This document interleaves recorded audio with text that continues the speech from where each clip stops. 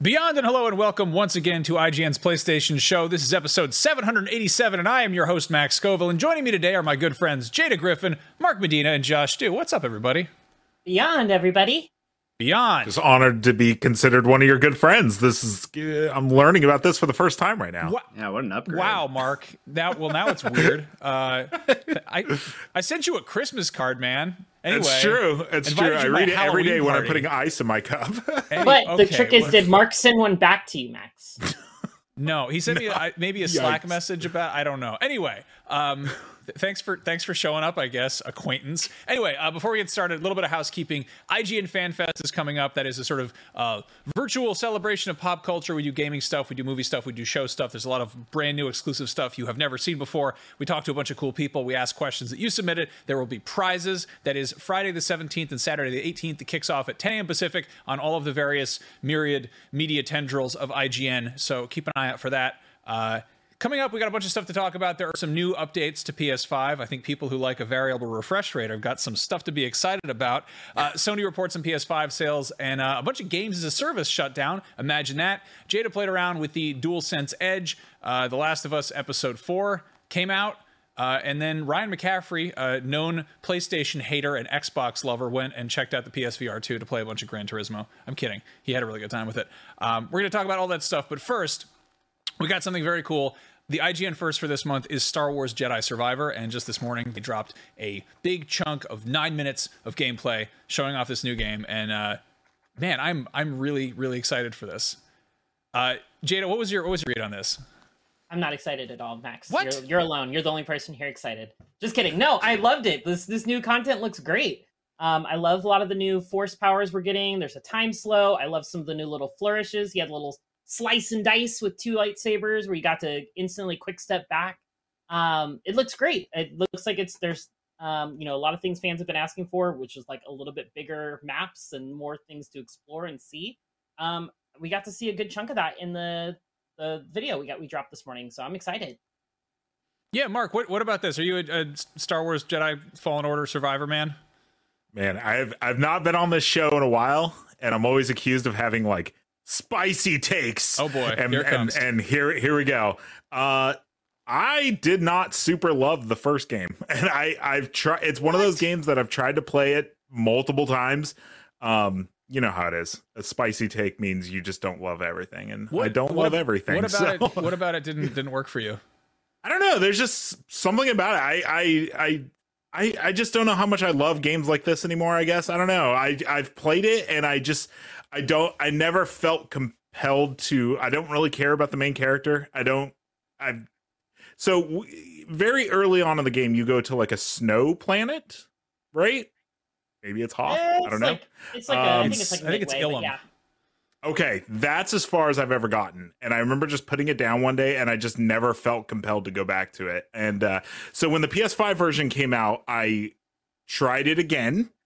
And again, I was just like, nah, I just don't really care about this game. But I know people love it. Do you think it was? I'm not saying it's bad. There's something about it. I totally get where you're coming from. Like, I think, was it sort of that it felt almost like rudimentary, like structure wise? I don't love the map, and I don't love that it's kind of like I fault Borderlands for kind of the same thing, where it's just like it's this 3D map where you're just like, okay, have I gone here? Have I not? I know that's like a total Metroid thing that people love, but there's just something about the map, and honestly, just the story itself. I just didn't find the story itself very like engaging, where I was super into it. I don't know, like. This gameplay does look cool, and Max, on paper, I feel like I should love it. Don't give him a pass, Max. So this is the reason why I voted Mark off of Beyond. This is why I'm not allowed on the show anymore. I don't know if we're gonna have you back, Marky. You got some. These takes are too spicy. We keep them nice and vanilla. Don't give me a here. pass, because the audience surely won't. This is a frozen yogurt kind of show, my friend. We keep things nice and bland. Josh, what about you? Were you into this one, the first one? Yeah, I had fun. I think this was like my first foray as well into Souls light type gameplay. Mm-hmm. I think this is the first time like I was playing a game and I was struggling with certain non-boss sections and like having to like go through certain it's all these like narrow pathways, right? And now that I'm like watching this gameplay, now that Mark mentioned like the map and level design of the first game, I'm like, yeah, there's a lot of this just like very narrow pathways that don't really, I guess, make sense. And it's like, wow, there's so many planets here. I've informed Josh that it's actually not a good game. Now that I've let everybody know, hey guys, turns out you were all wrong. Okay, here's the thing. Okay, the first one, I think we can all agree. Mark's probably right. First one sucks. Really bad game. Everyone should hate it. The new one looks great, though. Let's talk about the new one, because they clearly are making a lot of changes. The first thing that we show off in the gameplay is the kind of scale of the game. Like, one of the first things they demo is that you can now pick up your droid BD1 and put its rear end right up to your face and look through its ass as binoculars, or I don't know. It's a weird choice. Just like in real life. You can use it like binoculars, which I don't know. That's kind of odd for doing that with BD. Point is, it's basically, you have a scope, like you're able to pull out your, Sheikah Slate or whatever, your Far Cry 3 DSLR camera, and you can zoom off in the distance and tag stuff. Like, I want to go climb that turtle. And why? I don't know. Maybe you want to. I'm thinking in the first game, I never thought I would need to do that. So that's, you know what I mean? Like, yeah. The game is so on rails that like I never was like, I wanted to do it Breath of the Wild style and be like, oh, there's that shrine I need to go to. If the level design of this new game is more open world, then like maybe. They haven't said open world, and I think if it was true open world, they would probably come out and say that. But I mean, the first one had like a bunch of pretty large locations, but they were definitely more of that kind of like Souls-like structure. Like they're kind of like a lot of corridors. And there was a few branching paths and like alternate ways you could go through. But for the most part, when you needed to progress, there was one path to go through, and it was through a corridor or down a ramp or up an elevator or something like that. But in this case, it seems like, I mean, why would they have binoculars if they weren't working on a larger scale with the map? And it's still very possible that it does look like it's got the similar kind of structure in terms of how you explore. But like, I mean, again, I don't think it's going to be full open world, but I think that one thing they're taking advantage of with this being a, new gen hardware exclusive is hopefully larger scale. The planet they show off is called Kobo, which is not to be confused with Koboth. Kobo is a new planet. Koboth was introduced in the Droids cartoon and was recently recanonized in a Rogue One spin-off novel. Anyway, this is like a weird planet where you're running around, you kill a bunch of animals. I always love that whole thing where it's like, you're a Jedi, it's all about helping people, but also time to murder a bunch of these weird pig dog things. They live in a waterfall. I don't know. But just really, I love it. People were mad that there wasn't dismemberment in the first one, except for animals. You could cut up all sorts of animals and droids, but like it just didn't really work that way with humans. And people were like, it's bad Star Wars, make more blood, Disney.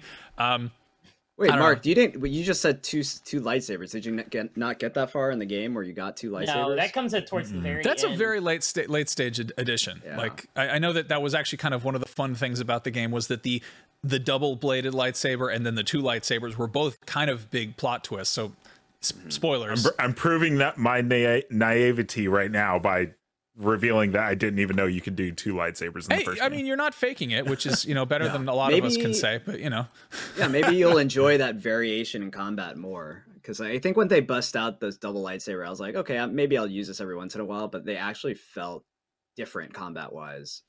So it was pretty fun. Yeah, I mean, I just say that I'm kind of excited that EA is kind of killing it on the single-player front, which is something I didn't think I'd say, like, in 2023, between this and Dead Space, which I missed all the Dead Space episodes, but I'm really loving that game as well. They're kind of nailing it. Yeah, what's going on over there? Like, I don't know. Something happened. I love that there was that tweet where they were like, they're a 10, but they only play single player games, and like the video game industry and the fans and everyone just collectively just dunked on this one tweet. Friggin' Vince Zampella, who's the head of Respawn, he's on the board of directors, was basically like, with his Twitter, and I'm like, I feel like if I was that like social media person, I would just like jump out the window. I'd be like, bye.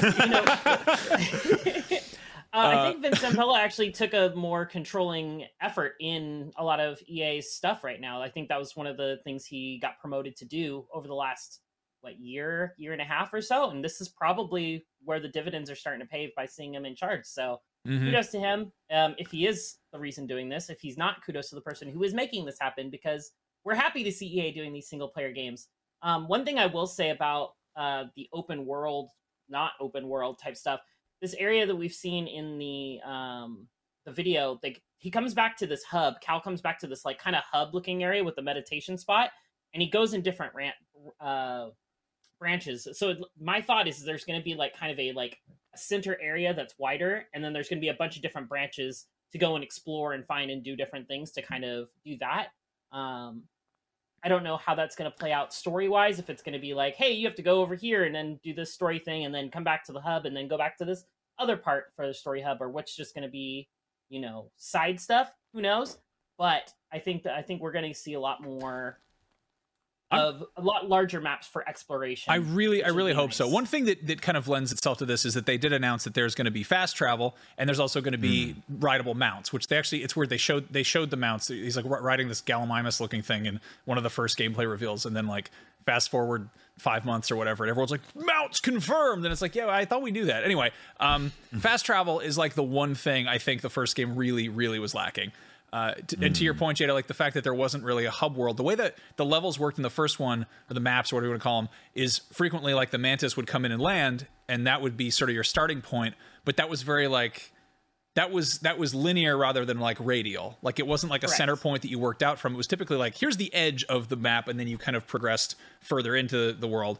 And it was great, except when you had to backtrack, or you like wound up like I was playing this game the other day. I'm replaying the first one. I'm repeatedly like hit over the head with how much I love it. And like, I really enjoyed it the first time around. I had a really good time, and going back and replaying it, I think there's always that kind of, there's the novelty isn't really, I mean, like it doesn't have that sort of recency bias. Like it's familiar, if anything, like I'm not really getting surprised by anything, but I am, you kind of find the things that aren't like, the things that are resistance, the things that are like frustrating are surprisingly few, and like the lack of fast travel is really one of the only noticeable ones for me. That and the load times. I'm playing it on dare I say Series X, but yeah, it's still got pretty noticeable load times, which is like, it's annoying because it's a last gen game that's had plenty of patches since it came out, and like I really hope they adjust that, or fix that for the new one, and hopefully they do. That was my main pain point as somebody whose single player game style is to just run and gun, like, and this was the first time I had to be like, oh, I know I kind of have to like take this slow and actually think about what I'm doing here, and I died a lot, and the load times were just insane. Like I probably would have shaved like 5 hours off my playtime if like the load times were faster. So I really hope they fix that. I actually polled our the IGN Beyond Facebook group, and had a couple people are in line with a lot of the points we're making. Angelo Ray, I hope the map system gets refined. I get what they were going for in Fallen Order, but it was a hot mess to try and navigate. Hey, vindication. There you go, Mark. There you go. Yeah. This is one thing that I noticed in this newest gameplay that we didn't bring up yet, but Kevin Garaventa, has the run animation improved at all? Cal ran like one of the Three Stooges in the first game. And I noticed in this new trailer that his walk animation was really kind of weird. I didn't notice it in the first game. Max, have you noticed that with going back? Like, does this walk animation or run animation look kind of wonky? I haven't paid too much attention to it, but I'm trying to remember. I did interview Cameron Monaghan, and he had his entire leg in a cast, so I don't know if that was anything to do with it. He did the mocap for his running while in a cast. It's like, too bad. We gotta meet quotas. We gotta meet deadlines. Sorry. I think the entire is, I have played it recently, and I think the animations are a little wonky, but I don't think that's like necessarily a bad thing. But I do know what they're talking about, how he kind of throws his arms out when he starts running and stuff like that. Like, I don't think that's a bad thing though. I mean, it looks fine. I found the game to control. Yeah, I found the game to control just fine. I think the thing that I notice is when you're making excuses for yourself to have to play a game or have to not play a game, that's when you can kind of take a step back and realize I actually just don't really want to do this. And for this game, the reason I started it back up is because I never played the next gen version. I was like, I really need to play this, that way I can be caught up for Survivor. And then the moment Survivor got delayed, I was like, well, I don't need to play this anymore. And I realized if I was actually enjoying the game, I would keep playing it. And it was totally in that moment I was like, I'm playing this for work. I don't I don't care to keep playing like, It's only it. 6 weeks, Mark. What's that? It's only 6 weeks. That's another thing we didn't touch on this. The game did get delayed. It got about a 6-week push, so now it's coming out on April 28th. So if you're like Mark and feel like there's homework you got to do, you can go and check this out. I mean, Mark, that's a very good point. Like games, I don't, I mean, people get mad if you call them a waste of time. They are frequently a time sink. Like they are a hobby. That is the point. They are a very complex diversion. Yeah, and it's like, I don't know, it's an investment of time. And like if you suck at a game, it will take you longer to play it. And if you were there to check out the story and you suck at the game, then it's going to take, it's a lot harder than like, I don't know, like a book that shuts itself on your hands. Like it's just like, it pushes back. So that's a whole thing. And I don't know, I'm coming at this with a fair amount of Star Wars burnout. I think a lot of people are kind of in a similar boat where like there've been a handful of really cool things, but like we haven't gotten a movie in a cool minute. The last one we don't talk about. Andor was phenomenal, but like I don't know, the Book of Boba Fett kind of made me stop collecting Boba Fett figures. Like that kind of, I don't know. Was the last movie Rise of Skywalker? Was it, or was it Solo? No, Solo was the last. Was it? I don't even remember. No, it was Rise of Skywalker. Was it Okay, yeah. My Anyway, gosh. I saw that in like at Lucasfilm with you guys before the pandemic. Man, the pandemic really stole some years. It feels like a very long time ago. Anyway, but no, like I think it's like I don't. This is a weird the sort of timeline for Fallen Order and Survivor is like a spot that I don't particularly care about. I was like kind of a hard sell on Cal Kestis. The thing that really won me over is I love how he interacts with BD1 when they're like alone. Like it's very like earnest. It's very like, it's like Luke and R2 where he's like, "What are you doing over there, you little sneak? Come on back over here. What'd you find, buddy?" Like it's very like a kid and his puppy. And then like he comes back on the ship and he's like, "Yeah, I found some new lightsaber parts while I was out killing stormtroopers." And it's like, yeah, he's like, "Hey dude, I found you some potted plants for your terrarium," or what. Like it's just, I don't know, he's got like a totally different vibe. And so I'm not, I guess he won me over, which is like a, testament to like a solid performance. And I don't know, I like that it's a self-contained adventure. It's like a fairly, as far as games are concerned, it's a fairly short game by modern standards, which is manageable. And I'm really excited for the new one. The thing that it did that I really, really love is that it managed to sort of blur the lines between prequel and original trilogy. And there's a lot of Star Wars media that's doing that. It's most of the time in animated form. We've got some stuff like, Andor and Rogue One. But the thing that this one does I think Battlefront 2 did it to a certain degree, but we're seeing CG versions of prequel era stuff alongside original trilogy stuff. And because it is like cutting edge modern CG that looks as realistic as the practical stuff from the original trilogy, but it's designs from the prequel era, it has this wonderful kind of melding effect where like the character models for like battle droids in this and in Battlefront 2 are like higher resolution than the ones that are in the actual movie. Like the first time they showed up in the Phantom Menace, it looks like a Windows XP wallpaper with a bunch of wonky armatures walking around. But the other thing I love, this is such a weird, like, little nerdy thing to call out. Cal's killing a bunch of like battle droids and super battle droids in this, but they're running around and they've got like custom paint jobs on them. And like the timeline this takes place at is like it's past the Clone Wars. Like the Separatists aren't really a thing anymore, but there's like clearly some kind of weird like horned, I don't know, crime syndicate or like weird wasteland raiders, whatever the dudes that Cal is killing here, and they've like repurposed military hardware to their own needs. So they've got their own, like, it's like when, I don't know, you see like pirates have AK-47s or whatever. It's like this wonderful, like, oh, here's like the criminal underworld repurposing something from like a military surplus gear, which is just such a little, little call out. But it's nice because they're also, we get a little bit of that in Bad Batch. We got a little bit of that in the Clone Wars animated series. Like, it's great. So I'm happy to see that as well. It's cool. But speaking of other, like, re-outfitting, we get bomber jackets now, like for no more just straight ponchos. Like I know we had a couple people in the comments that were not, let's see, Robin Friend. I'm guessing that's their last name is Friend. They're not just trying to be my friend, but no more ponchos. Give me Jedi robes. And then Sam Rhoda. I like collectibles, but those ponchos were pretty dumb. Would be cool to see some other type of clothing or accessories to collect. We're getting bomber jackets. So very exciting. So weird thing. I feel like there's something they haven't showed us yet, which is one of the pre-order bonuses for this is like a blaster. You can get Han's blaster. Yes. And there's also, you can have like, I think the Luke's jacket and Han's outfit or whatever. And my theory is right now, either there's another playable character Like there's another dude who showed up in one of the trailers who's like helping Cal up. So either there's a second character who shows up who has an entirely different play style that involves blasters, or Cal winds up getting a blaster, which would be interesting because it's kind of subverting the old Dark Forces to Jedi Knight thing, where you start out with just guns and then you get Jedi stuff, whereas it would be the other way around, where you're like, oh, I got to learn how to use a blaster now. But yeah, I think they said for the first game, the collectibles was one of the last things they added. And they were kind of like, yeah, sorry, we were kind of running it on the clock. So you got ponchos and different shaders for your lightsaber. But, you know, this time around, I don't think Jedi robes makes any sense, though, because you're trying to keep a low profile, you know? Yeah. Right. I agree. The bomber jacket totally fits and makes sense, though, because it kind of makes you like a runner.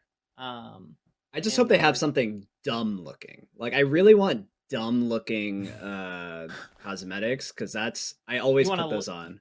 Do you want a Lego skin? A Lego skin. Transform Cal into a Lego. Yeah, or just him in his underwear. You know, I want to do like Spider-Man. a naked Souls man, like running around. Just that would work. Yeah. You could do like the back to tank Luke, where he's wearing the weird little diaper and he's got the scuba mask on. Yes, that's a good one. There we go. I have an action figure of that. I don't know why. It's not great. Yeah, I know why. Okay. So yeah, Star Wars Jedi Survivor coming April 28th to all of the new gen hardware and the PC. I'm looking forward to this. I think it could have like game of the year potential, but it's also a pretty stacked year, so it's entirely possible it also just gets totally swept under the rug. But I don't know. The first game is pretty solid, and I'm really excited to see how they build on it. So, yeah. Shifting gears, speaking of new gen hardware and the like, and the PlayStation 5, as we're prone to, there was an update last week. The PlayStation 5 now supports 1440p with variable refresh rate displays, which means that you can play the PS5 on your monitor, I guess, or your special gaming TV. Do any of you do this? No. I have one. My gaming monitor, which is what I use for my computer, is a 1440p 165 hertz, and I love it because I'm a sucker for input lag. So VRR is great. But this TV behind me that people think is a window, it's just monsooning outside my house, is a 120 hertz 4K. So I already get the VRR there. VRR is wonderful, and I don't even mean to make it sound as nerdy as I'm making it sound. I don't mean to mock it either. I think it's really funny that like Sony ships this brand new new hardware that's like, yeah, dude, it's 4K. It's does the super fast thing, and then people are like, yeah, but what if there was some kind of happy medium between 2K and 4K? Can we have that? Like, I don't know. It's like, do you want the medium or large fries? Can I have the medium and a half? Like, refresh rates are just becoming so much of a thing because people are understanding input lag, and they're high, you know, they want to play something like Overwatch or something like that at 120 FPS, but they don't make a lot of I mean, they do, but they don't. You can't go to Target and buy a 120 hertz 4K TV unless you get lucky, right? Like you really have to look, because a lot of the marketing when it comes to TVs is like, this is a 120 hertz TV. And then you find out that that's not true at all. It's just smooth motion, and that it's actually only 60 hertz. You really have to do some hunting, where 2K 165 hertz, 144 hertz monitors are very common. And so this is just them saying they should have shipped with 1440p, so I don't know why they didn't. But the fact that exists now is just making it where people are like, okay, I can play these competitive games at high refresh rates on my gaming monitor better without late having than to never. hunt down some. Yeah, exactly. No, that's cool. I used to totally just be just like a farm animal when it came to like recognizing refresh rates and frame rates and stuff, and gradually I've kind of like, and again, this is, I think if I see something side by side, I'd be like, well, obviously, but I wouldn't think too hard about it. And, you know, incidentally, I also have the, I don't know, the reflexes of like a sedated sloth or something. But, yeah, I don't know, like playing Fallen Order, I have it in performance mode, and I was like, oh, I want to see more pretty grass or whatever. And I bumped it down to, you know, sexual graphics mode or whatever it's called. And it was just immediate. I was like, ooh, I don't want to see this. I can't look at it. And yeah, it's just, at this point, I'm like, no, it's got to be, I want that frame rate. I want that smoothness. To me, it's just all about feel. And when they have to cap graphics like that, you know, they're essentially adding VSync. They don't call it stuff like that in consoles because it's like most of the time people get a console because they don't want to deal with the like PC graphical side of things. But that's all they're becoming, is they're just giving you the PC options finally. And I love it. It's a child-proof PC. It's just, that's exactly it really is. Now, in addition to the VRR 1440p. And again, there's like 4 or 5 people who are just angrily writing comments about how I besmirched the name of their beloved resolution, and I'm sorry, I was just kidding. Anyway, they also added voice chat for Discord, which is cool because a lot of people communicate using Discord. We're actually talking to each other on Discord now, I think, which is great. We should do next week on a PS5. I think so. So that's cool. That's good. There's also, speaking of voice related things, they're doing a beta of voice controlled captures, which is cool. If I always forget the PS5 has voice commands on it, assuming you have your mic unmuted. I never used anything like that on PS5. So I mean, I used to use it fairly regularly on my Xbox. I would be like, Xbox record that, because it was just the quickest way to, when something cool happens, like, oh, let me get that last 30 seconds and just say that. So I'm happy that this is coming. I haven't got a chance to test it out yet, but I'm excited for that. No, it's cool. It's a good sort of, you don't wind up fumbling with buttons and share controls and all that. It's also, it's whatever. It's a good addition, I guess. I always love that, like, when they announce this like list of like features they're adding, it's like, oh, I forgot they had that. This is such a weird one. The wireless controller can now get updates wirelessly, so you don't have to plug it in. Yeah, I know. I'm actually very happy about that. I had a controller that needed an update for probably 3 months, and I just refused to get up and plug it in to update it because I had a charging dock, so like it would just sit in the dock. Yeah, everybody has. I don't know if it'll show up on my camera. Everybody has this charging dock, which isn't hooked up to your PS5 at all. Oh, there it is. Right there. It's the charging dock. Everybody has that. And that's not hooked up to your PS5. That's just, okay, get me off full screen. I don't like it. That's not hooked up to your PS5 at all. That's just plugged into the wall. So it's getting power to your controller, but it's not communicating with the PS5. And so it would just be like, it needs to update. And I'd just be like, no. And my friend was like, dude, Mark, it takes a minute. And I'm like, I don't care. Exactly. I have to hunt down a cord. No, I don't care. I'm not doing it. Hey, you know what? I don't have that dock, all right? And I'm one of those losers that is always charging it through the PS5. Yeah. You know what? I think it's not a big deal, all right? Sony, get this man a dock. Can we start a GoFundMe for Josh to get him? No, I don't want one. I don't want one. No. At this point, it's a principle thing. I don't want it. I have my PS5 wall mounted really high up, and then I have a 3-foot USB cable, and so the controller just hangs down. It's like a pull string. I just let it dangle there delicately. Not really. Yeah. I do have a wall mounted. I was like, there's no way. Yeah. But I don't know. It is Max. It could be. Yeah. my PS5 is painted to look like the Ford Explorers from Jurassic Park for reasons I'm still unclear of. Anyway, you can also now select individual screenshots to send to your app as opposed to having to just automatically transfer them all, which is cool if you want to keep track of. Love it. Yeah, that's a good one. I like this one. There's the friends who play tile. So now you can make fun of your friends if they play embarrassing games, or maybe go play games with them you didn't know that they were into, which is, nice little, bonus thing in there. What is that? It's like a tile when you when you go over a game. It says like, it shows your friends that also play a specific game. So I already did that. Does it? Does it if you're hovering on the game itself? Like there sometimes will be a tile there, but it's not. If there was like, hey, game hints and trophies, and this video just came out because this thing is new and stuff like that, there wasn't always a tile for it. So I think it's going to be just more of a regular. Just like more prominent. Tile. Another tile. Yeah. Right. We like tiles here.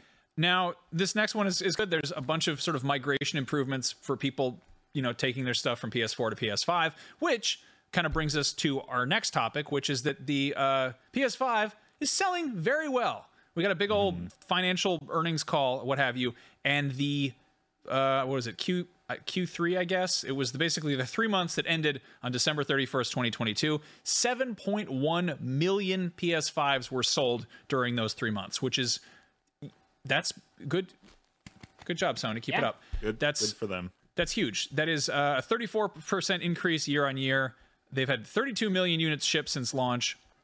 There were 12.8 million PS5 sold during the 2022 financial year. A lot of this comes down to supply chain stuff and the fact that there was, a hardware shortage and chip shortage or what have you. And it's kind of cool that, they were like, the shortage is over. And then they were like, but no, really it is. Here it is. So yeah, I was on the store the other day pre-ordering my PSVR 2, and there was just all the models were in there except for the digital. But like they had bundles, and then they had the disc version without bundles as well. I'm starting to have a theory about the digital one, but I also agree. You can go on Amazon and you can just buy a PS5, but I also went to a Target and it was like there's 3 at your store. It's like you'll never see them in the case, and I noticed that. It's like they're never just out. And I had tweeted about how I've never seen one in a store, and everybody that responded that was like, oh, I work at Walmart, I work at Target, they were like, we just don't put them out. Like, if you ask for them, we'll go get it, but like we just don't take the time to put them out because they usually just get sold super fast. But it was insane that I could just do the like little Target order pickup thing and just be like, I want a PS5. Now to my digital theory. I don't think that was a console Sony ever intended to make, because you just cannot find them. I think that they went, oh my gosh, the Series S is $300. We need to make something at least close. And Jim Ryan just took a baseball bat and started beating a PS5. And he was like, okay, the disk drive came off, still working. Okay, what else? Okay, it needs a motherboard. So we don't need the disk drive. We know that now. So quickly just put one out that doesn't have a disk drive and that they don't really intend on making anymore, because you cannot find them. That's an interesting point, because the sort of argument I always thought that existed for it was that, like, oh, in this case, it completely eliminates the possibility of used games. You were entirely locked to buying things off of PSN. So, Sony gets 100% of your profit or money or whatever, and it's, I guess that's good for them. I don't know how big of the sort of, contingent of people who are still buying physical games. I realized, I don't know, it was a few weeks ago. I realized I don't think I'd physically held a PS5 game, because, I think I've seen them behind glass at like Target or whatever, but it's weird to like, I think that we saw one, there was someone floating around the office, and I was like, weird. I haven't actually, it's kind of that slow realization, like, oh, right. That used to be commonplace. We've got this giant library here at the IGN office of all of the review copies of games, and it's kind of organized generation by generation. And it's hilarious because it goes from like the Wii era, which is like, there's just a crap load of Wii games because they were just, shovelware. And then there's like 360, because it was frequently like the lead platform for review copies. And then it was like PS3. And then it's like PS4 and Xbox One. And then it's like, that's it? That's it. Yeah, there's no shelf for that. The rest is just all, download code. So it's weird to see it in person. Speaking of, I guess, digital entertainment, as we're prone to on this particular show, one thing you can't really buy physically, I mean, maybe you can in some cases, is games as a service. And we are kind of hitting the point where games as a service are shutting down left and right, which is sort of a bummer. Honestly, I don't know. I feel like it was kind of inevitable. I don't think this is taking too many people by surprise. But basically, over the course of the last few months, we've seen Avengers kind of, shut down more or less. It's still playable, but it's like they're pretty much like, we're not here. Have all the free crap. Go nuts. Play with your friends or whatever. They're just not pulling the plug per se, but definitely kind of closing up shop to a certain degree. Are they not? I can't remember. I thought they did have an end date, didn't they? I So think it's like a year. They're or running. maybe, Oh, I don't know about like actually taking servers offline. They're done Maybe not, adding new then. content. Yeah. And they're going to be making everything free, which is awesome for fans. Sure. And then anybody who's playing regularly is going to still get rewarded with resources in the form of whatever currency that they earn in the meantime.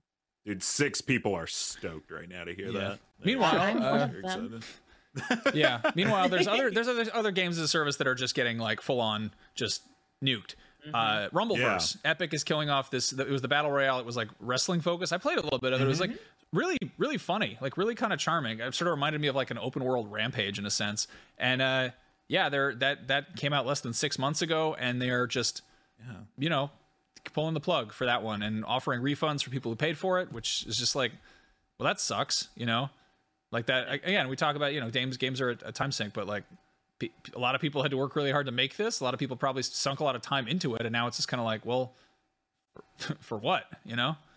Yeah, it's a huge bummer. Like, I feel like with the world of mobile gaming as it is, I've never heard of really mobile games that shut down. I mean, besides Apex Mobile, which is a thing, but like they're gonna keep those up forever because people are always gonna be paying for something on there, And so it's weird seeing like so many of these games as a service like shutting down.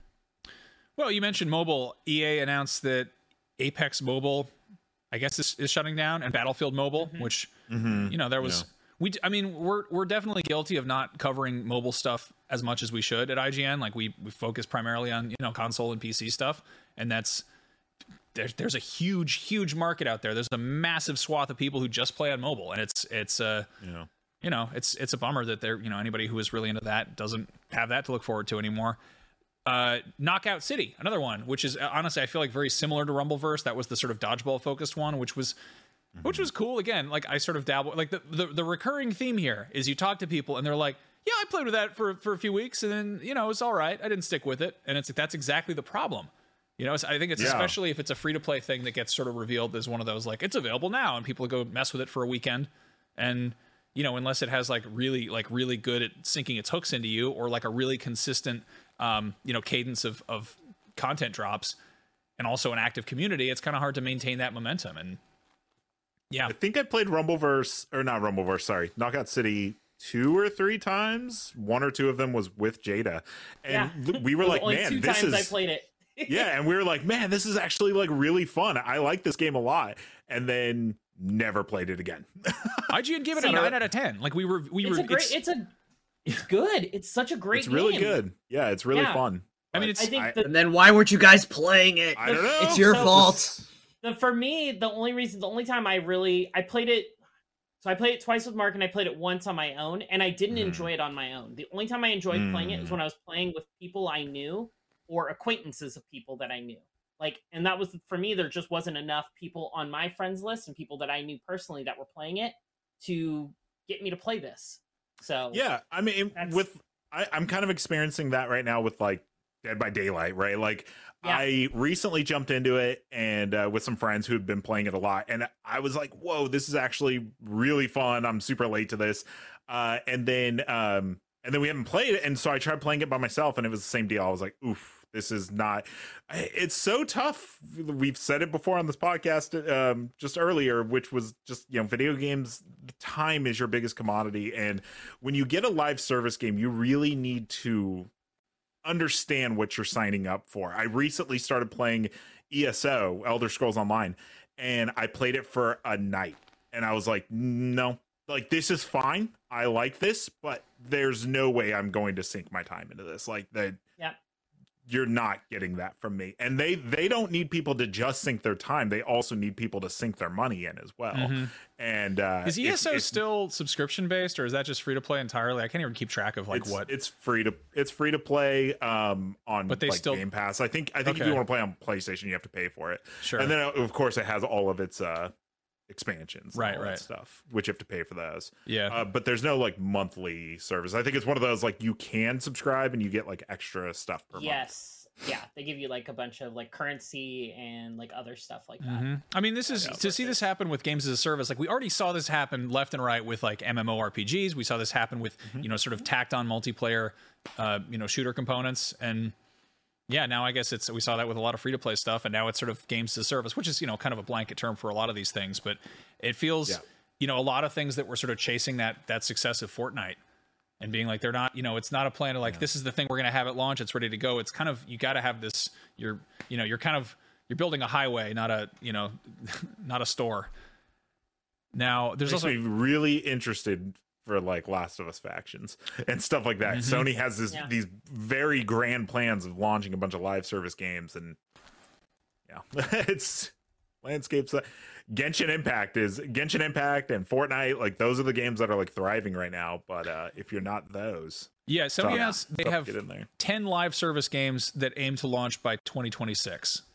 So buckle tough up. Market out there. Yeah, I think it's, if you're not going to have a game like Genshin or Fortnite where you can really have something to sink your teeth into, I don't know if these large games can like really work as games as a service. Like I think people are maybe aiming too high. Like again, I keep thinking I'm like going back to mobile games and like, why do those like stick around? Why are they so successful? And like I think maybe they're just low investment time. Like I'm thinking about like Marvel Snap even, right? It's so just pick up and play. You don't have to play for a long time, and that's just enough to get you hooked, right? But when we're talking about like Knockout City or Rumbleverse. Like it's these very Fortnite-esque battle royale games, right? Where you have to sit down, wait to join a game, and then you're there for a bit. And I don't know, it seems like in order for this model to work, you have to have the lowest barrier to entry as possible. And I don't know if these games that we've mentioned, like, you know, pick that up yet. I wonder if Sony is going to have something like that. But for now, I don't see anything like that would work. I think we're all also outing how little friends we all have. Also true. Yeah. Well, it's hard to get a bunch of friends to play the same game. Like it's so hard. I only have one friend on this podcast right now, and I'll let you guys figure out who it is. But you know, you guys can fight. But that's a key thing though, is that like these aren't just games; they have to be social networks too. Right. And that's I don't know. That's such a weird thing to think about. And it's an ecosystem, not just a single product, not just a I don't know. It's fun. Yeah. I feel so bad saying it, but I've had people like hit me up and they're like, "Hey, do you want to play this weekend?" And I'm like, "It is Tuesday.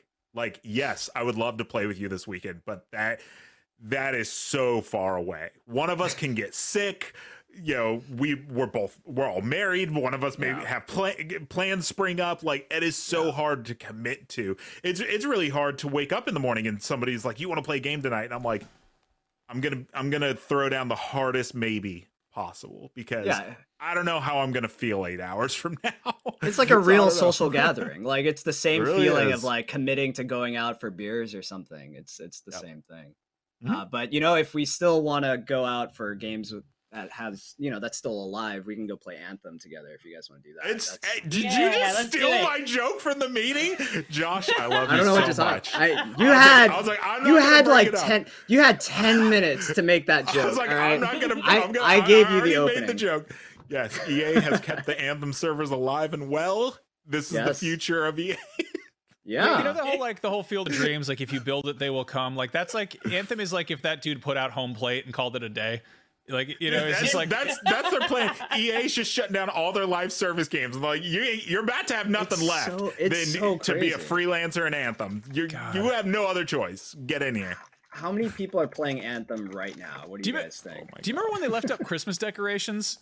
Yes. Like they had a holiday drop and they had like Christmas lights all over like the hub world, and then they left them up until like March. I was like, did Anthem get divorced? Is it okay in there? There's something I want to ask the audience right now. Is this happening in real life too? Because I live in like a suburban neighborhood, and if you go out at night, there are still February 7th people with their Christmas lights up. Just unplug them if you're not going to take them down. It's like it's super weird that they're just like there's a car in my neighborhood that has like the dude basically, it's like a Prius, and he got those like little clips you use to mount like LED wires or I guess Christmas lights, and put them all over the car, and then for like, you know, 4 or 5 weeks, 3 weeks around Christmas, he carefully puts Christmas lights all over it and drives the car around with Christmas lights on it, and the rest of the year there's just these little like white hooks all over the car, and I'm like it's a choice. It's great. Now, while we're talking about games that are dying and whatnot, there's also Crossfire X, which was so I think a lot of people were like, what is that? It came out of nowhere. That is a continuation of a shooter. It's like it's from South Korean PC shooter. Crossfire X was supposed to be like it, you know, breaking in on consoles, and apparently that didn't take off so hot. But yeah, the original one has been going since like 2007, I think. I think they've had a couple updates that also, I believe, cleans up on mobile if they've got a mobile version. But yeah, they made, wasn't that like they got Remedy to do the single player? Yeah, there was a single player and a multiplayer, and we reviewed them both, and they both reviewed very poorly. The multiplayer one got a 2 and got a 3. Yeah. The multiplayer in general, specifically, I think we gave a 2 because it is a broken mess that doesn't feel good to play. Yikes. That is such a funny review that I very, very highly encourage people to go watch, because it's really funny. Watch. Like Dan Stapleton, our reviews editor, put up a neat column the other day about sort of why IGN gives so many 7s, and you know, there's definitely like a bizarre curve there. And it used to be I think we just reviewed a lot more crap, and there was also a lot more crap, and now at this point games are so expensive to make that if you're going to make a game, you got to go to the trouble of making sure it's at least playable, it's at least decent. And that's not always the case. Still, you occasionally get those, you know, those duds out there. But, you know, for the most part, it's like, yeah, you know, it's 6 is okay. 7 is good. 8 is great. 9 is excellent, fine, excellent, amazing. And 10 is a masterpiece. Italian chef kiss.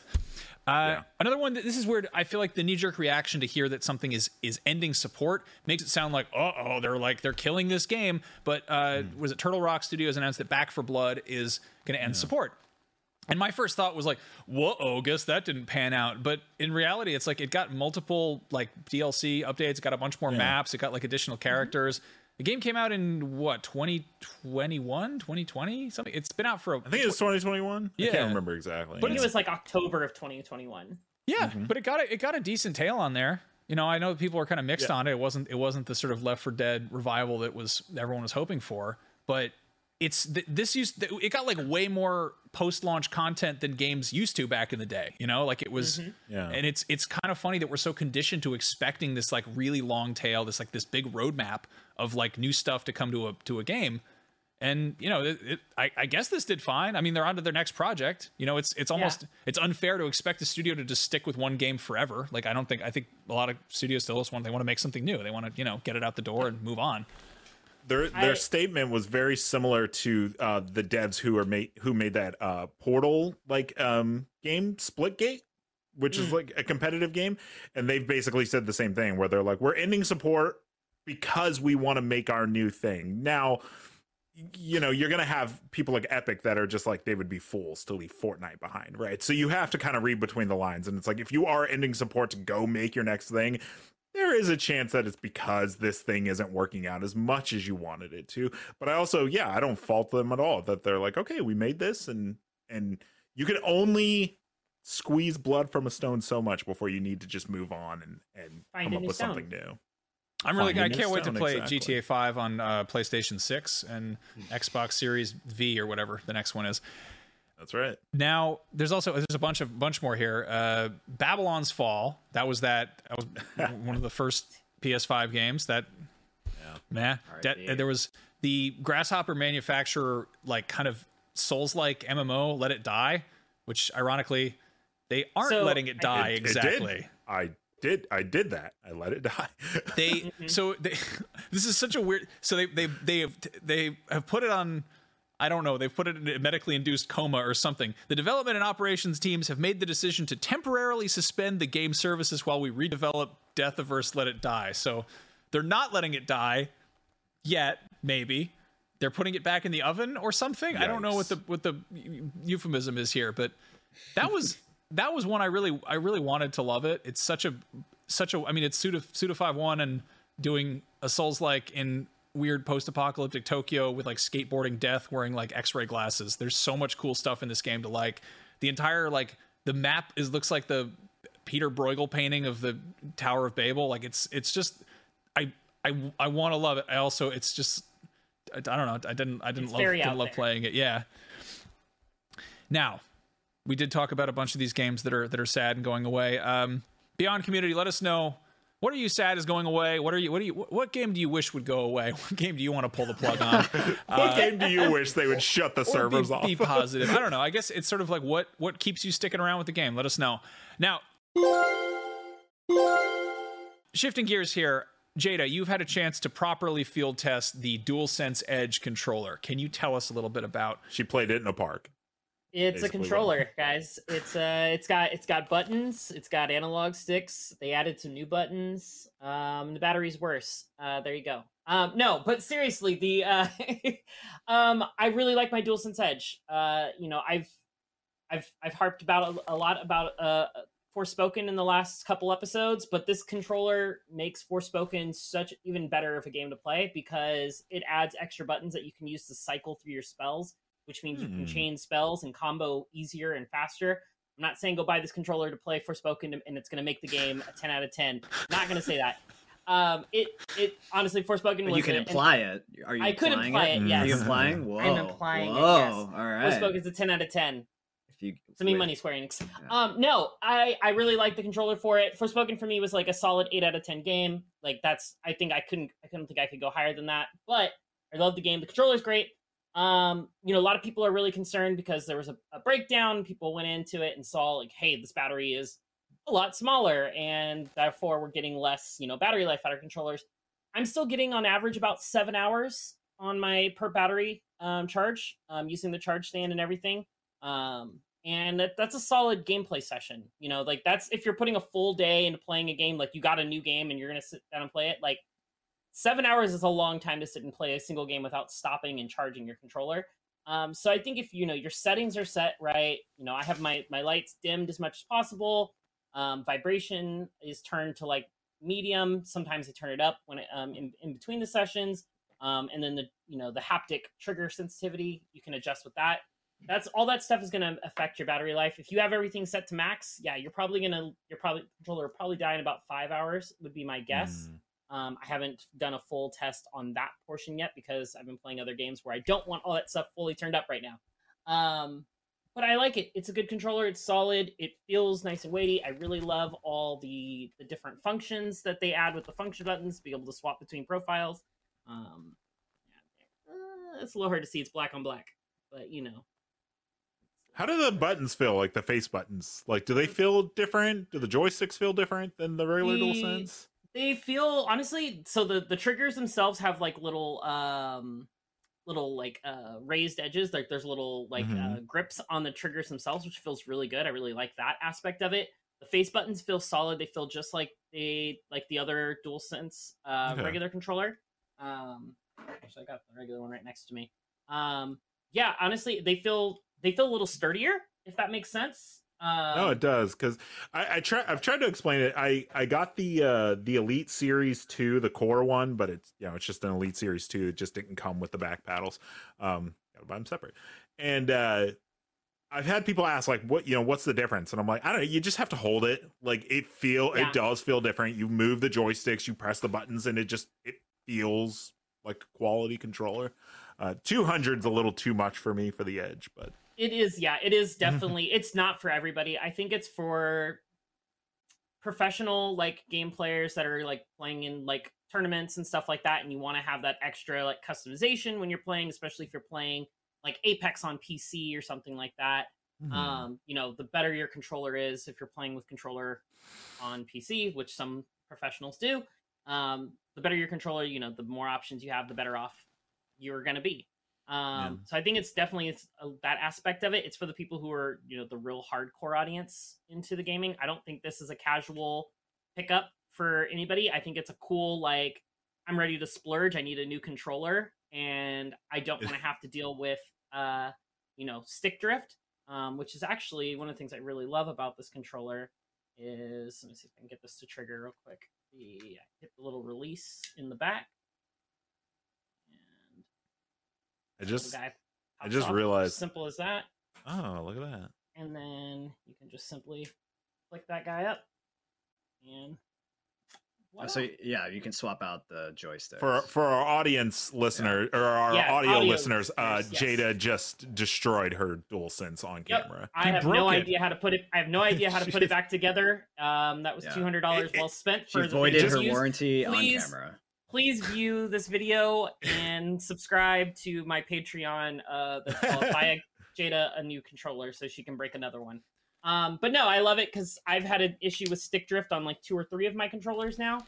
And this is hopefully a way for me to avoid that in the future of having to spend $70 every time one of my analog sticks decides that it wants to look at the ceiling. I mean, Mark, to your point about, PS5 becoming more like PC, like this is, it's child-proof going under the hood. Yeah. I think it's such a funny, like that's the solution for stick drift, is removing the entire stick assembly, like having to pop that entire, I mean, $20 for a replacement is, I would expect a lot worse, but so in high school, I was like, completely opposed to getting an iPod because the whole deal where like once the battery was dead you had to like pay to have it replaced or whatever, and so I got a Creative Labs Nomad Zen Jukebox Extra or something, which had like a battery that could pop out.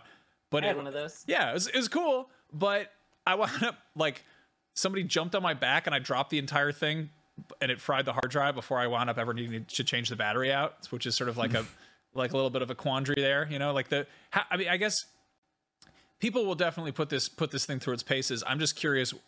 We talk about the battery life being short. How long will it take before it gets stick drift? And if will it, like, is that justified? Like, I guess it's sort of nice to have that exit route to be like, oh, the stick drift on my $200 controller is here. I only have to pay $20 to get a new one.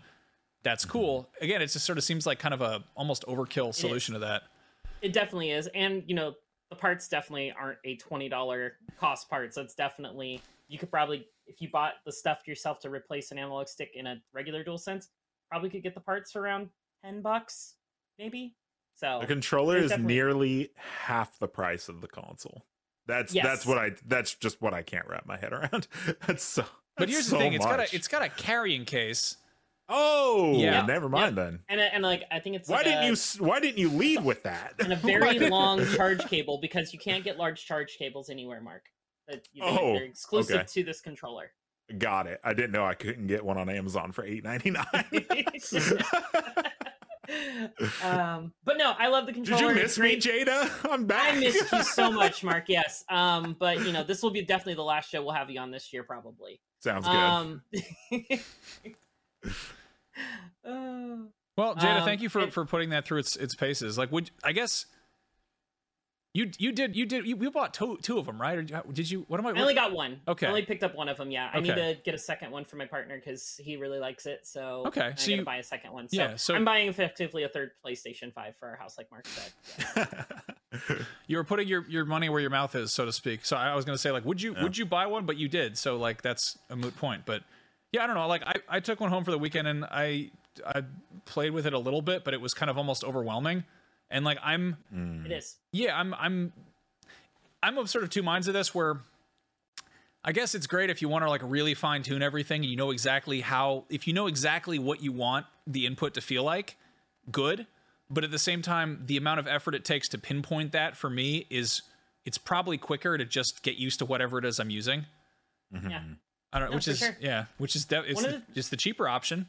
Yeah. One of the things I'm hoping we get updates later is being able to bind multiple buttons to the same button, to where you can have like, I want L2 and R2 both on L2 and stuff like that, just because that'll just, you know, open up more options for different things in games. Especially if you like to play fighting games on controllers. Sometimes you can only do so much with the remapping and stuff for those controller players. But yeah, no, I like it. I think it's solid. Probably a solid 7, 8 as well for me out of 10 on the IGN scale. That's what I'd probably give it. Cool. I like you're optimistic, but not too optimistic. Everything's an 8. 7's too low. 8, good. Great job, everybody. That's why we had to make that video for Jada. She just gives everything a 7. I give everything. Everything's coming up 7s. I think I've reviewed 2 things in my IGN time so far, and I've given both things 8. So we'll see what the next thing gets. Let's see if I break the streak. Perfect. All right, so shifting gears here, we're going to talk about something that really doesn't matter what kind of controller you use, which is a television show, which is the HBO Last of Us show, which, are we all caught up on this? Absolutely. Yeah. Okay, well, so for anybody listening or watching who isn't caught up on this, fast forward like 9 minutes, and then you can hear about Gran Turismo on PSVR 2. But in the meantime, let's talk about episode 4, which was... yeah, I don't know. It opens with like that magazine scene, right? That a lot of people were like, "Oh man, I wish they had the magazine scene in episode 3." Episode 3. Yep. Yeah. This was nice. Yeah, it was a shorter episode compared to last week. Last week I think was almost an hour and a half. This one was I always like to see what it is, and I think it was like 48 minutes, which was a very acceptable amount of time of television. But I liked it. No zombies or no whatever, the infected. Yeah, they hinted at it. Yeah, whatever is bubbling underneath the floor there in that one scene. Oh yeah, that'll be cool. But I haven't got to talk about this show on a podcast at all, but I am like enthralled. It's a streaming show that you can watch whenever you want, and I 100%. It airs here in California, where we all are. It airs at 6 p.m. on Sundays, and I am there on my couch waiting for the episode to pop. That's how it's been every week so far, and I love it a lot. And I thought this episode was very, very good, especially because it has the dad jokes, and that is a big part of The Last of Us, and they killed it. They killed it. It's very, very good.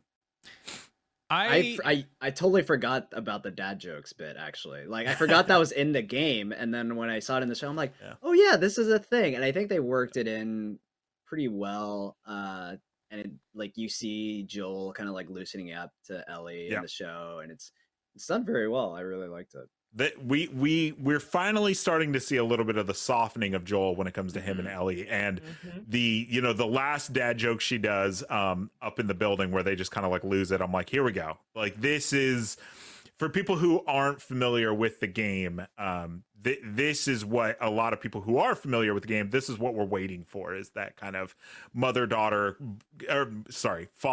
kind of bonding moments, and it's getting there. There's an interesting thing they've been doing with Joel, which is I think you kind of have to do it because there's no player agency. Like, there's no sense of attachment to him because you're controlling him. Like, he's much more of a sort of, static character of his own, motives and all that. And they make him a lot meaner in a lot of ways. Like, he's a lot more walled off. Like, I think I've mentioned this, but like, early on in the game, he's kind of like, all right, Ellie, get in the truck. We're heading out of here. And he's not really like that mean to her early on. He's like a little bit weird, but like he's distant. He's never on. Like outright a jerk. And in the show, he's horrible. He's really mean to her. And then, and then he gradually kind of softens up. And I think you really have to have that because there is that level of detachment. And on the flip side of that, you also, what the game does is it kind of flips things by being like, oh, you're a monster. You killed all these people. You are a bad person and you should feel bad. Like, that's kind of an integral part to being Joel. And like, it's true. You killed a lot of people playing through this game. Like, that's how that works. It's very much like, I feel like in The Last of Us 2, where you sneak up behind someone who's playing Hotline Miami, the game that asks you if you like killing people, and then you hit them over the head with a hammer, is like, oh, I remember, I understand that reference. But in this case, like, you don't have that. It's like someone else is playing as Joel, and I think this is the first episode where we got him beating the crap out of that guard with his bare hands in the first or second episode. You didn't like that dude anyway, right? Like, exactly. Yeah. And you're kind of rooting for him. And then in this one, it's like there's, the dude Brian or whatever who Ellie shoots in the spine, and Joel basically he didn't really have to kill him. Like, the guy was maybe going to bleed out, but at the same, like, maybe, like, you can look at this two ways. Like, maybe this guy is suffering and Joel's like, oh, I've got to put him out of his misery. But maybe he's like, this guy's going to be a rat. We got to kill him so we can cover our tracks. But either way. Yeah, well, because the people don't know who they're looking for. They don't know that they're looking for, a middle-aged guy and a girl. So that was his way of kind of eliminating that threat. But something I think one of the most like cruel moments I've seen from Joel, to go off your point, Max, was at the end of episode 3 when she mentioned something about Tess, and he's just like, we don't talk about Tess. Like, he gets like super like mean with her. I have not played the game in like a minute, so I can't remember exactly, but I feel like the show, because they're trying to develop the characters a lot more than they do with the game, is they're really trying to push the Joel and Tess relationship a lot more than they ever did with the game. And so they're really, really trying to convey how much he's hurting from the fact that, like, he took on this job to deliver, Ellie, and lost someone he loves in the process in the form of Tess. I don't feel like that is driven home as much in the game as it is being in the show. And so it's hitting him harder, and it's making him be a lot more like cruel. It's like he's taking it out on her specifically, because in his mind, his only way to cope is, well, you're the reason I've now lost her, is because I'm having to transport you. And so I think that could account a little bit for the mood change between the game and the show. It makes it more understandable. Yeah, but I also think that's the beauty of us getting it in TV form. We're getting more nuance to these characters. We're taking, these characters that were one element of them may have been very minimized or one-dimensional, and they're expanding it, and we're getting these great stories that fill in more about these characters that many fans have come to love.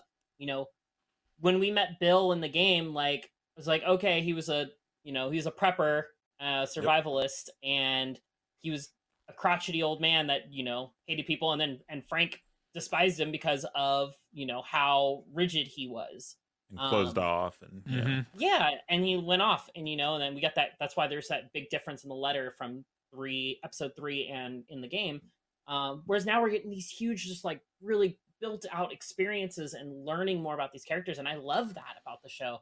I think also one of the things I think it's going to be really interesting to see how we're also getting that in episode 4, where with this new group that has taken over this town that overthrew Fedra, like we're learning more about this group, because in the game it's just like, oh, they're hunting for people. You don't know who they're hunting for, kind of like now. But also, they were just a faceless group. Which I mean, part of that is to sort of is to justify that you're going to have to kill a whole lot of them and throw bottles at their heads and stuff. Like in this case, you're kind of seeing like Kathleen, the Melanie Linsky character. Yeah, she's intense. Like she's a lot. And I don't know.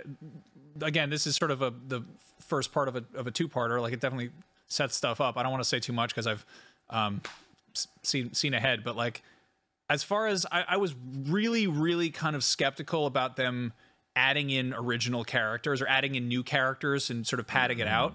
But I think they've done it in a very, prudent way. Like it's very, very tasteful, very organic. And, yeah.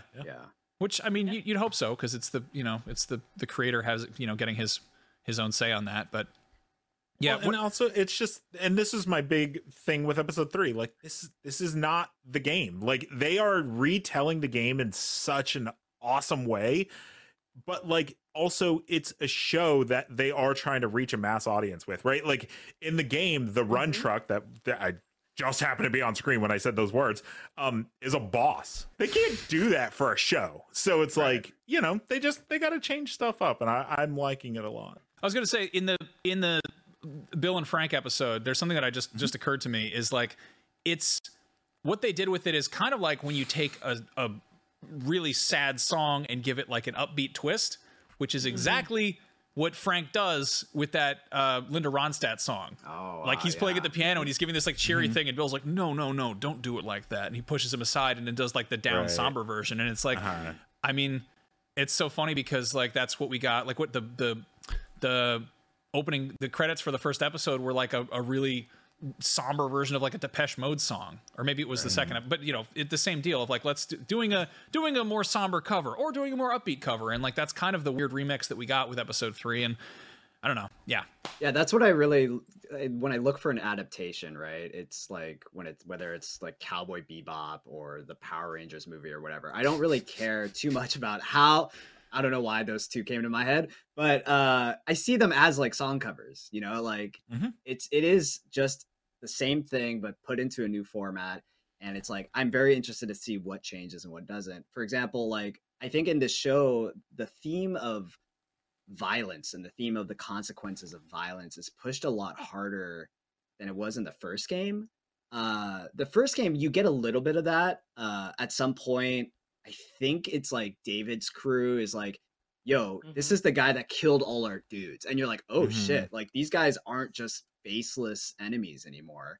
There's a consequence to this. But that you get that kind of later in the game, right? In this show, they're pushing this early now, which I really like, and it is very like Last of Us Part 2-esque as well, with the death of that guy who's begging for his life, and it hits so much harder. Like I remember the ambush scene in the game, and I was really like, I knew they were going to adapt it because you can see it in the trailer. I was like, man, it's going to be a crazy, violent action sequence. And it was like kind of whatever. He just like shoots guys with a rifle from far away and then another one off screen. And you're like, okay. But then that guy is like begging for his life. And you're like, oh man, this is very violent. It's and then brutal. And then they also shook up the order of events as well, with Ellie, saving Joel by killing a guy here. And that it was also another moment that I think is different from the games. I think after that moment in the games, Joel's like, all right, kid, you're legit. Let me show you how to shoot with a bigger gun now, like right after, right? And this show, like, they totally changed it. And Joel is like, look away, don't cry. Like, Ellie goes into a corner, wipes the tears away, buries all her like negative emotions about shooting a dude from point blank. And it really complicates the relationship early on, and I'm really like interested to see how they explore those themes in the show, because in the game it felt very like, yeah, I'm Joel, I'm the hero, I get to kill everybody and save the girl, but in the show it definitely feels messier. Yep. Now we're at time right now, but I am dying to talk more about The Last of Us next week because don't know, next week's episode is a doozy. If you want more sort of recappy stuff about The Last of Us, we do a show here at IGN called Cannon Fodder. I frequently host those or do my best to inject as many corny jokes in them as possible. Occasionally we have some cool Easter eggs and stuff, so go look that up. And now we have a chat with Ryan McCaffrey about the PlayStation VR 2 Gran Turismo 7 mode.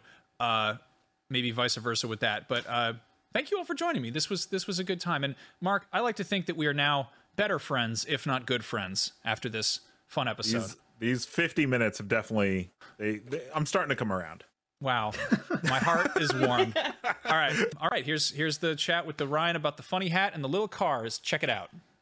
Hey everybody, Max here with Ryan McCaffrey. PlayStation VR 2 is out on February 22nd, and one of the big, albeit sort of under-talked about things that comes with it is a free update for Gran Turismo 7, which is the entire game in VR. And Ryan, you got a chance to check it out. Yeah, and I'll be honest with you, Max. I went in just thinking, yeah, it'd be cool to just see GT7 in VR, free update. I love cars. I've enjoyed GT7.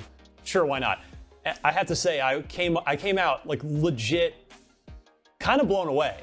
Like, it is such a great fit for VR. I know it's not the first racing game to do VR, but it's the first major console racing game to do VR in a easy couch way. It was actually my first time with PSVR 2, period. Mm-hmm. Fidelity's great, like physically, like the headset feels good, which I was expecting. So all good on the tech side, but I told them, well, I used to have a DeLorean, so yeah, can you load up the DeLorean for me? Because they do have one in the game.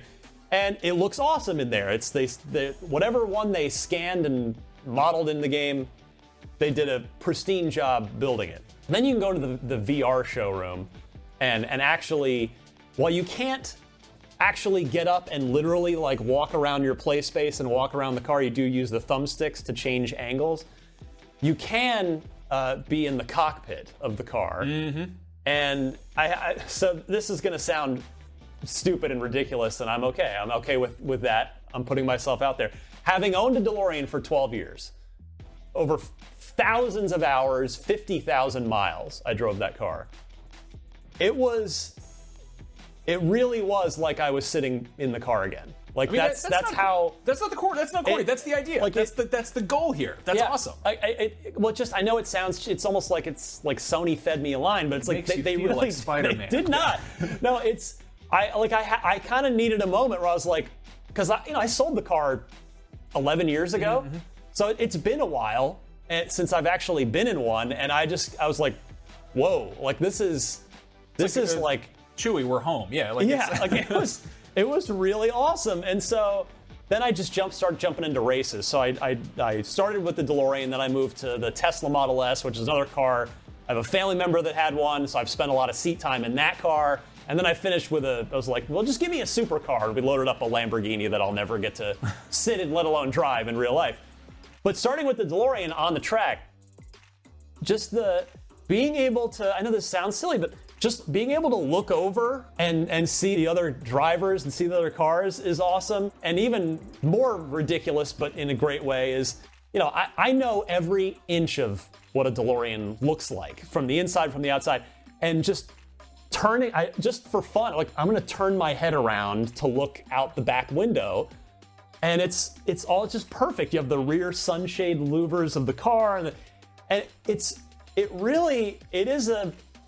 game is meant to be a driving simulator. It always has been, and PSVR 2 absolutely takes that to a more awesome level. It does exactly, like, it is a perfect complement to what GT7 already does. It enhances, like, it, and the fact that it's just a free update. I think if you have the slightest interest in cars, if you don't already own GT7 and you're buying a PSVR 2, you got to get this. I mean, it was just so great, and all the side view mirrors work properly, which they do in every modern racing game now, and the rear view mirror.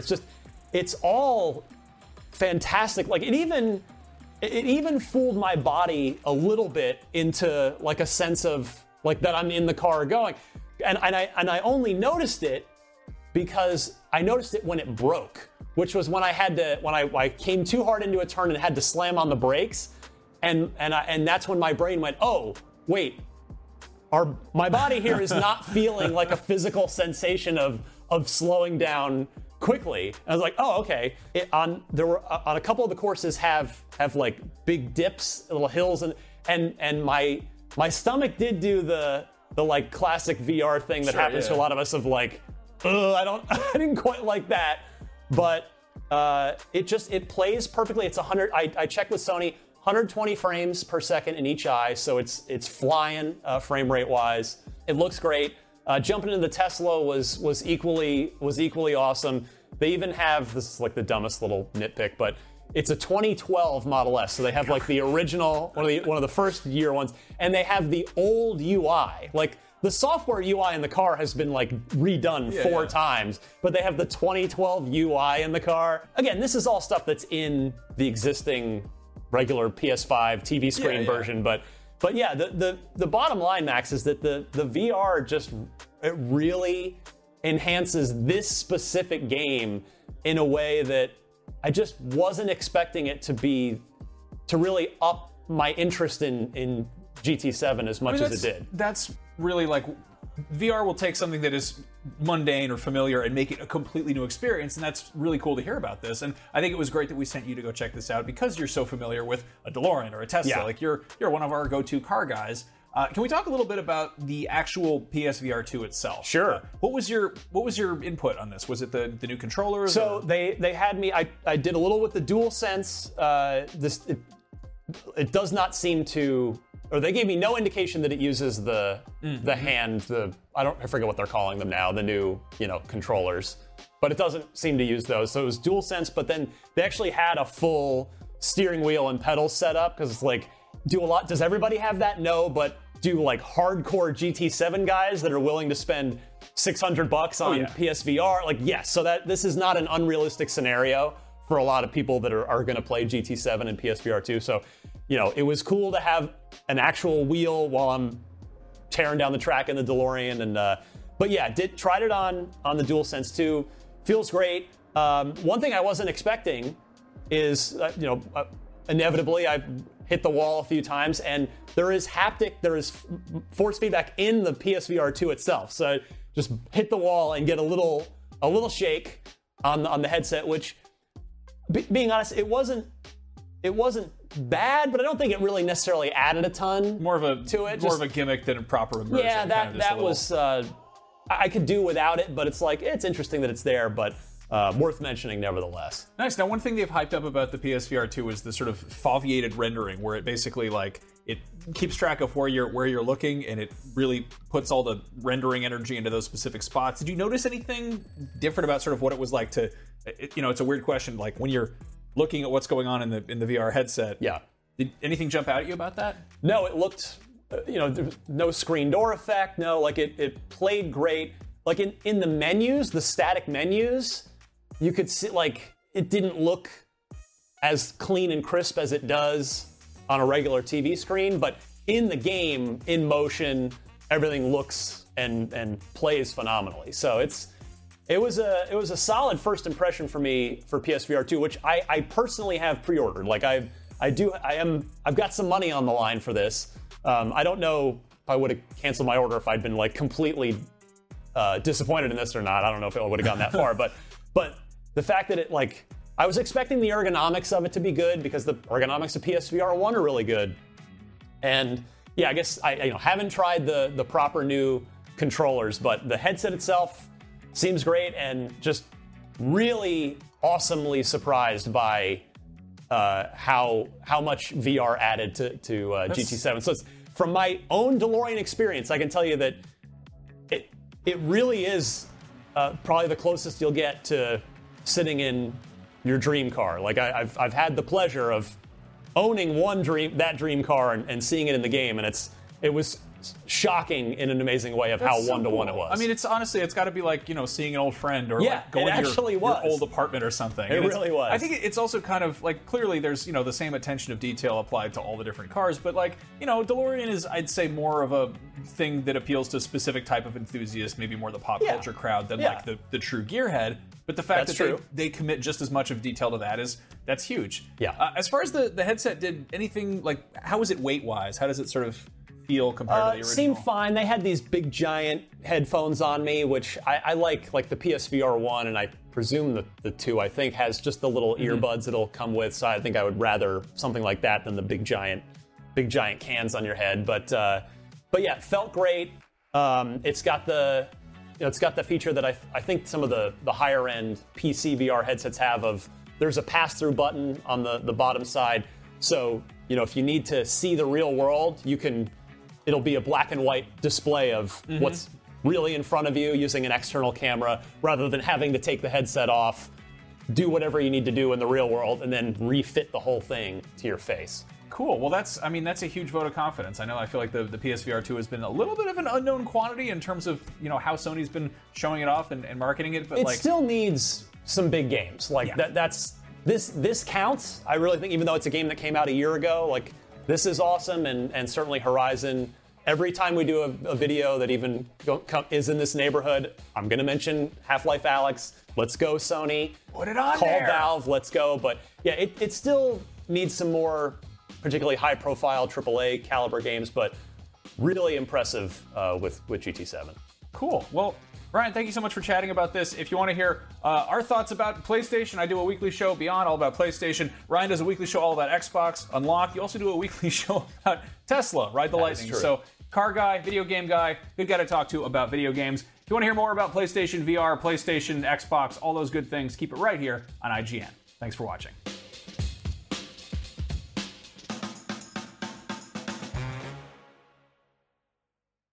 And we're back, and I wasn't sure if we needed to have an outro at the very end of the video or not, or the audio show, or however you're watching it. But yeah, Jada, Mark, Josh, thank you all for hanging out. I think I already said that once. And you did. Fancy hats, yeah. y'all. I'll take another Fancy one. hats. Sure. Yeah. If you're still here and you're listening to this outro, This is the God bless post-credit you. stinger. Surprise! I was Deathlock the whole time.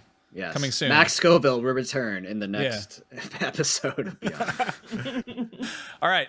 Thank you all for watching and/or listening and/or being on the show itself. We'll see you next week. Bye. Bye. Beyond. Beyond.